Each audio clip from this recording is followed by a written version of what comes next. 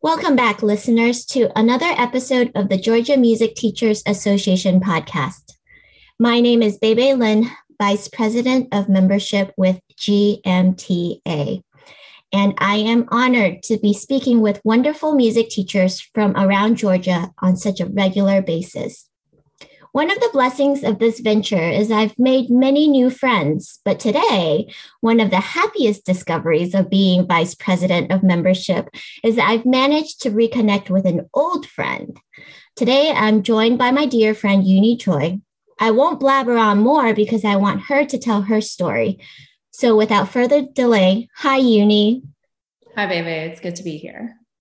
Let's get started with a background question. Tell me about what you do and how you got to where you are today. Yeah, I'm a teacher and a performance-based indicator, and it has been quite the journey to get here. So much so that my college professor called me the UN ambassador. So here it goes. I began my studies in Korea, and then I moved to Uzbekistan, which used to be part of Soviet Union. So there I studied. Can I ask how old were you when you started your studies in Korea? And just through your ages? I was 4 when I began playing Korea, and it was pretty, that standard generic go to piano studio after school type of thing. And then I moved to Uzbekistan when I was 7. There I studied in a music academy where they had your academic courses along with music courses. And there I studied with the most intense and scariest Russian teachers. And then I moved to the US as a teenager to study piano and took lessons with a professor at the Arizona State University, which is how I met you. And from there, I moved on to get my bachelor's degree at University of Michigan, master's degree at Northwestern University, and a doctorate degree from University of Georgia, which I completed about 2 years ago. And I never thought I would end up in Georgia, but decided to finally settle down in Decatur and work as a private teacher, which has been great since I'm a new mom and have been fortunate to arrange my teaching schedule around caring for my daughter. Can I make you back up a little bit since you have such an international experience in your education, Korea, Uzbekistan, and America. Can you summarize a little bit of the maybe cultural and pedagogical differences just from your personal experience? Yeah. I think common thing that Korea and Uzbekistan probably shares is it's very heavily focused on building technique. I think they really train to create performers. The repertoire that you go through is pretty regimented. So that I feel like I get a really good technical basis in both those countries, especially from my studies in Uzbekistan. Is there a sense that because you use the word regimented, do most of the kids that go through that curriculum end up using the exact same curriculum, studying the same set of pieces? Or is there diversity and choice within that curriculum? I think for the most part, it's very similar, but I think each teacher had a specialty. So I actually studied with 3 different teachers when I was in Uzbekistan and was able to get exposed to all these different repertoires that they taught. Were they, I don't know, I mean, pardon my ignorance, but were they more like intense on Russian repertoire, or were you exposed to like French and, I don't know, Spanish music? It was actually a lot of the romantic repertoire. I probably started working on Russian composers in the US. I think it's probably because those pieces of Chopin and Liszt are a little bit easier, musically speaking, to work as a youngster. And I think the technical difficulties are a little bit more spaced out. So that's mostly what I worked on, the Romantic period. Okay, what words would you use to summarize American education based on your experience here? It's definitely more personalized. I had a teacher who just tried to expose me to all these different styles. And like I didn't even study French music until I was 15, 16, which was a really different experience for me. And that's kind of what I am drawn to now, just because of the different tones and colors you get to create. So yeah, personalized, more customized teaching, I think. How did you end up in Georgia? I mean, obviously you came and you studied at University of Georgia, but why did you pick that school? And how did you ultimately decide to stay here and settle here? Good question. I went through 2 rounds of auditions for a doctorate program. And by the end of the second round, I was a little bit discouraged about having to take out more loans to do another program. So University of Georgia had really great teachers, and it seems like good music academic program. And they also provided stipend for all doctorate students. So that's where I ended up. Yeah, so this is an interesting topic that I haven't broached with anyone, and hopefully I'm not stepping out of bounds. Let me know if you don't want to answer this, but the balance between picking a dream school versus and taking out loans versus picking a school that is much more affordable. Like, what were your calculations there? And how has that worked out practically for you in terms of, going to a more affordable school? I don't know if you still have student loans from previous education. Oh yeah, I do. And that's why it was so important to me to have a good financial sense of program there. I think I did get like a lot of great experiences at University of Michigan and Northwestern, but I think being in a smaller school just was a really positive experience for me. I got to perform a ton. I almost got burnt out from performing. And there were a lot more interactions between students and professors, which I really appreciated. I think I got a better education because of it. Yeah, thank you for sharing that. So you touched on this very, very briefly, but I do want to dive into it. You talked about having a young child at home. And so juggling family life and professional life, what lessons have you learned and what advice can you give to others? Well, I'm still working on it. But I can show you what I've kind of realized. It's been really fun to be a mom. To quote my husband, it's been harder than I thought it would be, but also more fun than I thought it would be. And figuring out how to fit in teaching while my daughter's schedule is still changing has been pretty challenging. Ren, I think her sleeping schedule is stable, like teething or developmental sleep regression starts, and we're back to square one. So because of the pandemic, my husband and I have held off of getting a nanny or sending our baby to a daycare. So we've been kind of tag teaming baby care.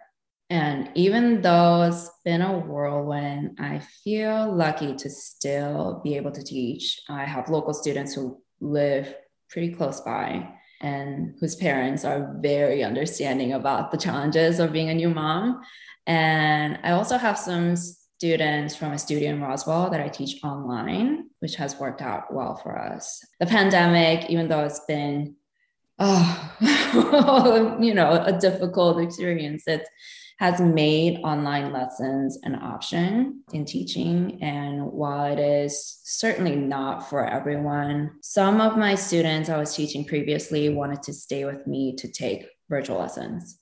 And it has worked out so far by supplementing their lessons with lots of projects, like recording a YouTube tutorial of their song or creating a performance recording. So do you schedule your teaching around your baby's nap time? How does that work? Yep. I generally try not to teach in the morning, even though with summer schedule, that's parents ask for that. So in the morning, early afternoon, I got the baby. And then when my husband gets off work, that's when I start teaching, which, I mean, that's after school. So it has worked out so far. Yeah. What's your teaching load like right now? And are you maxed out or do you still have room? Well, that's still have room. It's interesting. My load is pretty light right now, and intentionally so. I am waiting to send Rowan to preschool until I can take more students. So I think right now I've got about 12 students, not that many.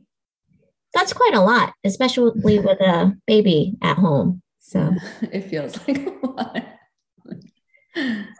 Let's talk a little more about your education and your upbringing. Do you remember what piece from your musical studies as a child got you hooked on music? Yeah. When I was studying in Uzbekistan, I mentioned that we were studying a lot of romantic period. There was one performance that really made me fall in love with performing. And I was always a shy kid, but music allowed me to come out of my shell and transform into these different characters. So there was one teacher I took lessons from, and her specialty was teaching Liszt. And one of the first Liszt pieces I played was Fantasia on Hungarian folk tunes for piano and orchestra. It's not really a well-known piece, but it's a quirky little arrangement of the Hungarian Rhapsody number 14.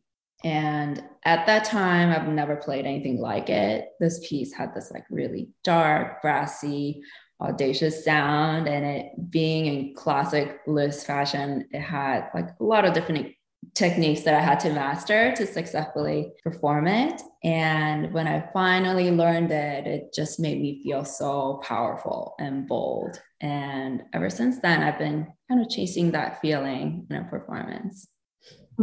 Do you think about the impact of that piece on you as you pick pieces for your students? Does it have an influence on your teaching? When I see students with that kind of drive and drive towards like playing that really intense, really heavily virtuosic songs, then yeah, I definitely try to veer them towards that style. And I've got a couple of students who've actually requested Mephisto Waltz and crazy things like that. So it's been fun teaching that repertoire. Yeah, so it's interesting, as a teacher, I think a lot of us think about like trying to balance a student's interest versus their weakness or things that they think they don't like. And so it sounds like you would encourage a student to just go in the direction that they're interested in. And I mean, do you think about fostering, like if a student comes to you and says, I do not like Bach, do you make them play Bach? I try to go around it.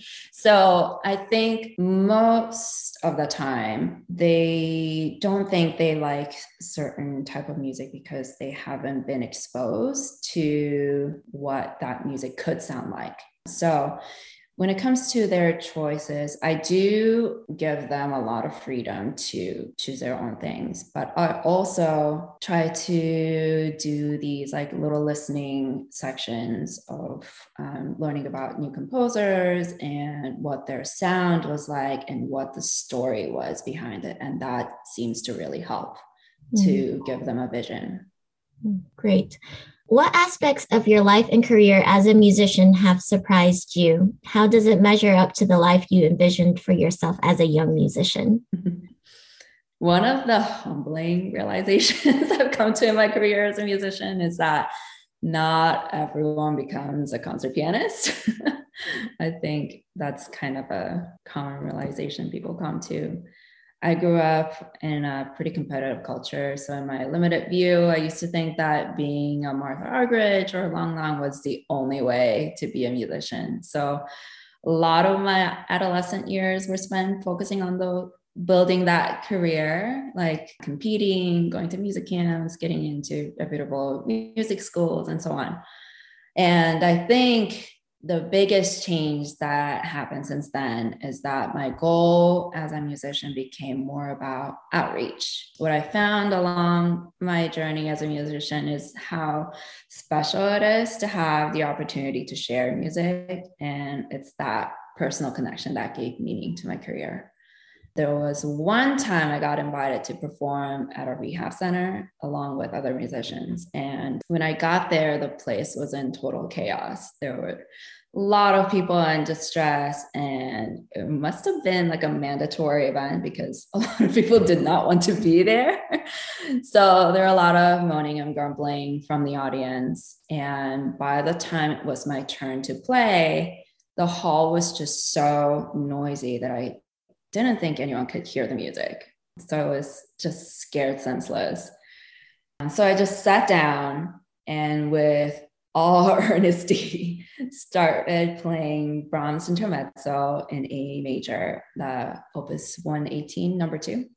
And as I played, I could hear the hall quieting down little by little, and it was silent by the end of the piece. And when I got back to my seat, one lady who was particularly distressed at the beginning of the event turned to me and said, you play like an angel, and then left the hall just all relaxed and content. And at that time, this felt like such an awkward, unsettling event, but it really made me think hard about the effect of music it can have on people and what a privilege it is to give someone that moment of catharsis. This idea of sharing music is also what drew me to teaching. I remember one summer I had just the best time discovering all kinds of new music after an incredible summer at the Interlochen Arts Camp.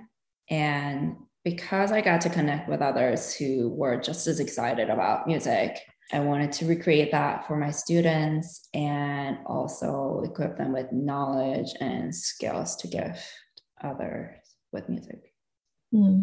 Wow. Thank you for sharing that. And thank you for sharing your heart for ministering to others through music. Perhaps we've already started touching on this, but describe your journey as a teacher. How have you changed? Who or what have been your key influences? There's one quote that resonated with me and continues to kind of shape my teaching philosophy. Francis Clark said, the study of teaching is always a study of learning process, and the learning process is always a study of beginning. How children learn, what children can learn, under what conditions they learn best, and what they're ready to learn at different stages of development. So similar to my own musical career, I initially focused a lot on building skills. So technique, note reading, and etc. My teaching method was pretty rigid because I only used what worked for me, which shows my inexperience. And the level of accuracy I required of my students, even beginners, just worked for some students, but also didn't work for many. So it took a lot of years to figure out that I needed to focus on getting to know my students better. Not just their learning styles, but things that interest them and inspires them so that we can set our goals based on them. So how do you know what standard to hold students? Because, it is good to have a high standard and to push students to achieve beyond even what they think they are capable of. But we never want to verge into the realm of unreasonable. How do you establish appropriate goals, I guess, is the question. Usually having recital, usually that helps, because when we're just doing our lessons, we would have just for fun pieces and then pieces to perform. And these just for fun pieces, they have a lot of freedom to just choose what they want to play. And our challenge performance pieces are the ones that I really want them to learn to grow, and usually works well for us. And it's really fun to see them after a performance because they feel good about themselves, about playing a harder piece and having it done well most of the time. But that's how I usually try to arrange my teaching. Yeah. I remember, I mean, I have a similar experience in terms of, my expectations for my students as a young teacher versus now. And I remember my pivot point was I was doing observations, teaching observations for a pedagogy class. And I observed, and I'm going to give her name just so that I can give her credit, Justine Sassenfar. She's now based in Tallahassee, but formerly taught at Wichita State University. I remember watching her teach, and she was a doctoral student at Florida State at that time. And she was teaching a kid that the child played a wrong note in a piece. And she says, this isn't the note that's written, but I really like the note that you played.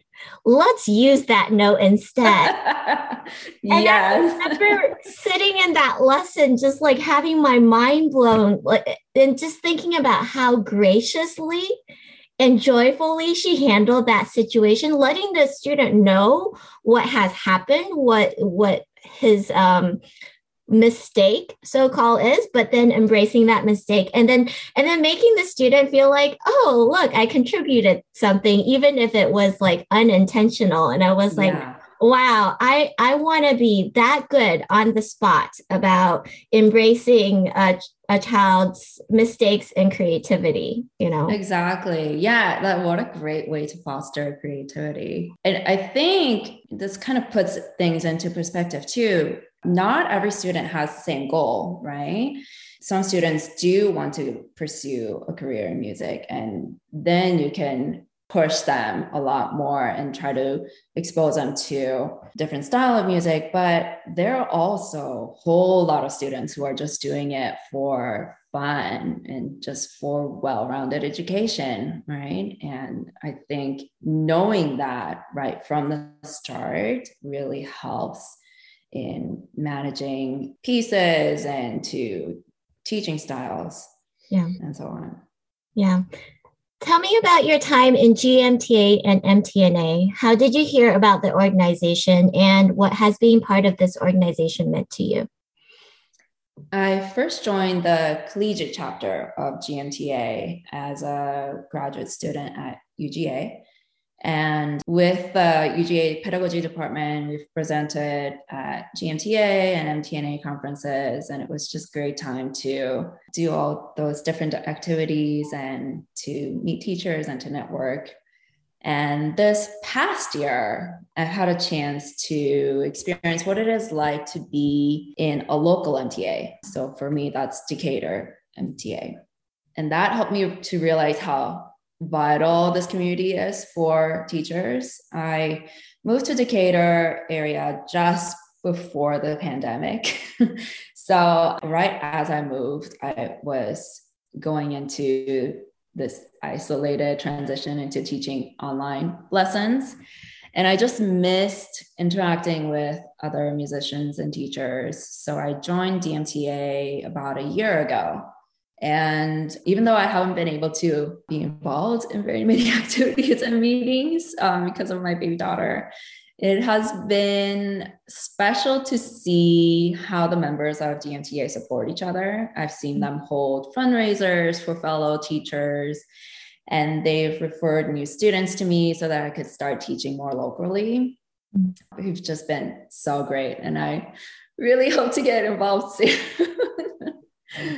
Well, I look forward to seeing you more at GMTA events, and I'm so glad that we have reconnected through GMTA. So I'm grateful to the organization for that. This is our very last question. Do you have passions and hobbies outside of music and teaching? Yes. My other passion is for visual arts and design. You'd find me painting if I wasn't a musician. I also think the convergence of music and visual arts is so fascinating. In music teaching, it's very common to describe certain tones and sound with visual cues like color or texture, like using color yellow for warm, happy sounds, or words like jagged to describe certain type of like oscillating passage.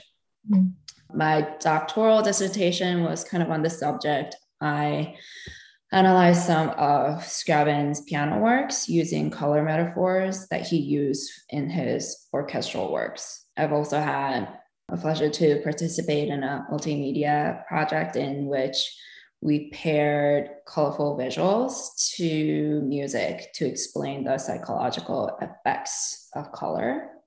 Mm-hmm. And there are some really cool modern media artists who are experimenting with interdisciplinary art on a much bigger scale. There's one artist whose name is Rafiq Anadol, and he uses AI sculpture that uses images of architecture, nature, and paintings and creates this like immersive experience. Mm-hmm. He's collaborated with Philadelphia Orchestra to create multimedia performance of the Beethoven Missa Solemnis. I think he took paintings and architecture of Renaissance period and displayed it as the musicians were playing. And I think he's done displays on the Walt Disney Concert Hall, the wavy concert hall, and as the LA Philharmonic was playing in the background. So a lot of cool stuff. And I think with this new technological advancement of virtual reality and AI, there will be a lot more intimate ways to experience music. And I'm really excited to see where it goes. So yeah, that's my other passion. Can I ask about your paintings? What words would you use to describe your style or your approach to painting?